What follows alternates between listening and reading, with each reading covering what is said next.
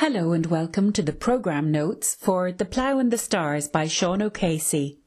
The audio described performances on this tour are at the Cork Opera House on the 28th of April at 8 p.m, the National Opera House, Wexford, 5th of May, 8 p.m, Lime Tree Theatre, Limerick, 12th of May at 8 p.m, the Kennedy Centre, Washington, D.C., 18th of May, 7:30 p.m, and Town Hall Theatre, Galway, 26th of May at 8 p.m.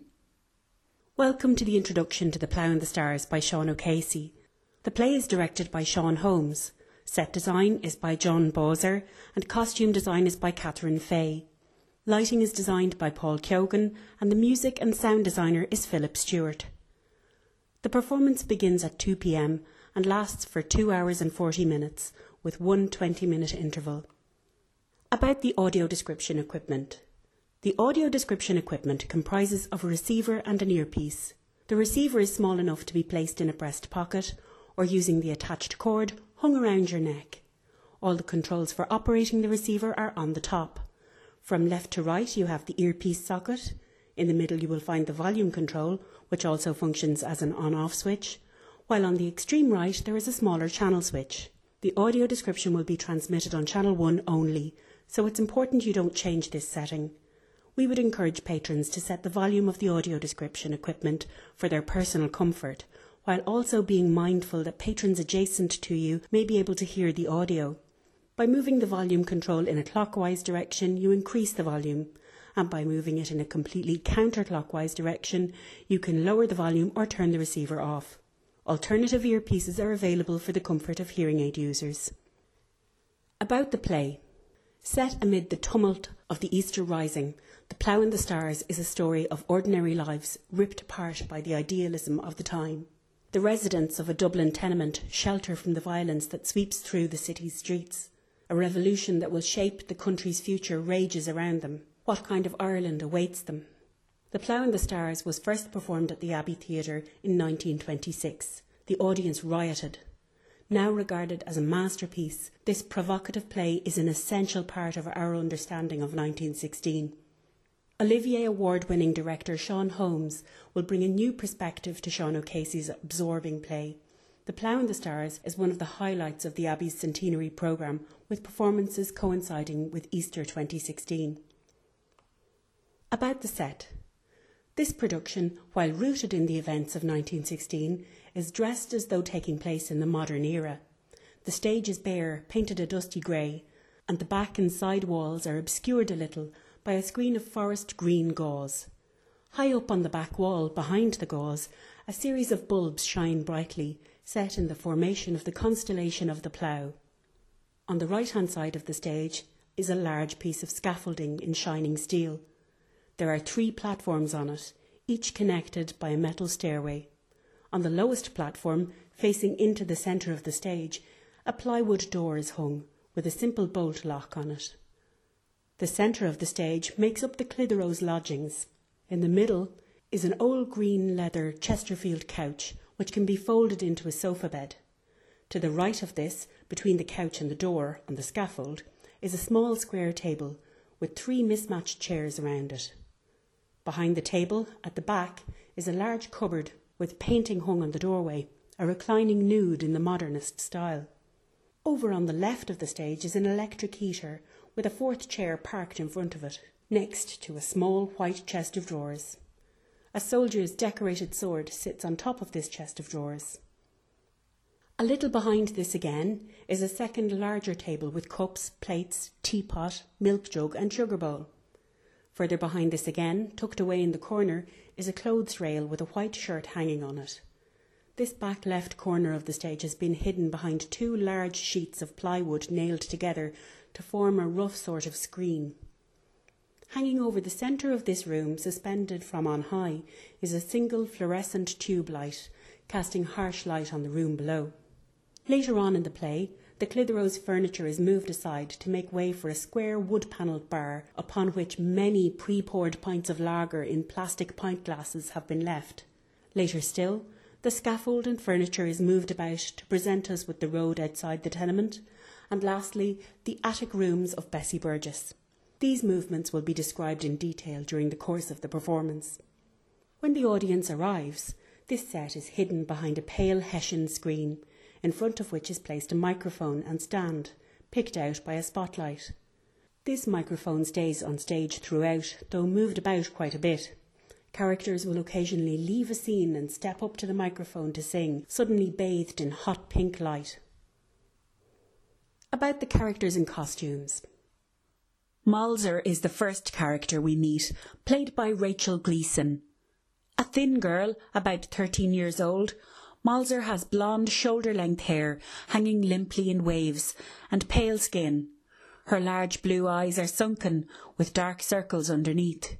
She is quiet and calm, standing or sitting with her arms hanging by her sides. Malzer wears an oversized Man United shirt in bright red with the sponsor's brand, Aon, emblazoned on the front. Under this she wears a simple floral print skirt and pink Asics trainers. Her mother, Mrs. Gogan, is played by Janet Moran, a round woman of about 40 with curly blonde hair tied up into a high ponytail. She wears a khaki vest top over skinny stonewashed jeans and a baggy blue-grey crocheted cardigan over it. Her green lace-up sandals have very high heels on them.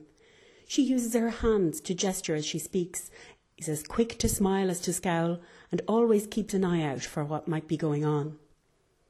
Fluther Good, played by David Hanley, is in his 40s. He has short auburn curly hair and bushy sideburns flecked with grey adorn his ruddy face. A man of average height, he is lively and moves about skittishly despite quite a round tummy. He wears a black pea coat over a grey cotton shirt and jumper and brown houndstooth woolen trousers that are a little too short for him. On his feet he sports black socks and work boots, and he wears a dusty black bowler hat. Uncle Peter, played by James Hayes, is also sitting in the tenement room. A man in his 60s, thin and a little shaky on his feet. Uncle Peter's hair is balding but white, with a full white bushy beard. He first appears in white long johns and a pinkish sleeved cotton singlet with a white collar. He later gets dressed in the full formal dress of the Foresters, green coat with gold braiding and embroidered gold shamrocks, white breeches, top boots and a frilled shirt. He wears a slouch hat with white ostrich plumes and carries the officer's sword in his bands. The young Covey, played by Kieran O'Brien, strides in wearing what seems to be a fast food restaurant uniform, chocolate brown trousers with matching short-sleeved shirt with orange shoulders and an orange and brown peaked cap. No sooner is he in the door but he whips off these work clothes and changes into a snug matching navy cotton trousers and jacket with a plain grey cotton shirt. On the lapel of his jacket is pinned the badge of the Communist Party, the golden hammer and sickle against the red star. Both Covey and Uncle Peter are related to Nora Clitheroe, the lady of the house, played by Kate Stanley Brennan. She is tall, thin and graceful, with long curly brown hair tied up in a bun, pale clear skin and large brown eyes. She comes in from work as a cleaner in a beige skirt and a cream top with a navy tabard over it. She wears a pale grey sports hoodie as a coat and beige low-heeled shoes. Like the young Covey, she wastes no time in changing out of her work gear into a pretty cotton red and white striped dress with full skirt and belted waist. Her husband, Jack Clitheroe, played by Ian Lloyd Anderson, is tall, trim and broad-shouldered. His light brown hair closely cropped and a little stubble on his chin. He comes in wearing tan workman's trousers and steel toe boots, a grey and blue flannel shirt over a white t-shirt and a yellow high-vis jacket and hard hat. Their neighbour, Bessie Burgess, played by Eileen Walsh, lives on the top floor of the building.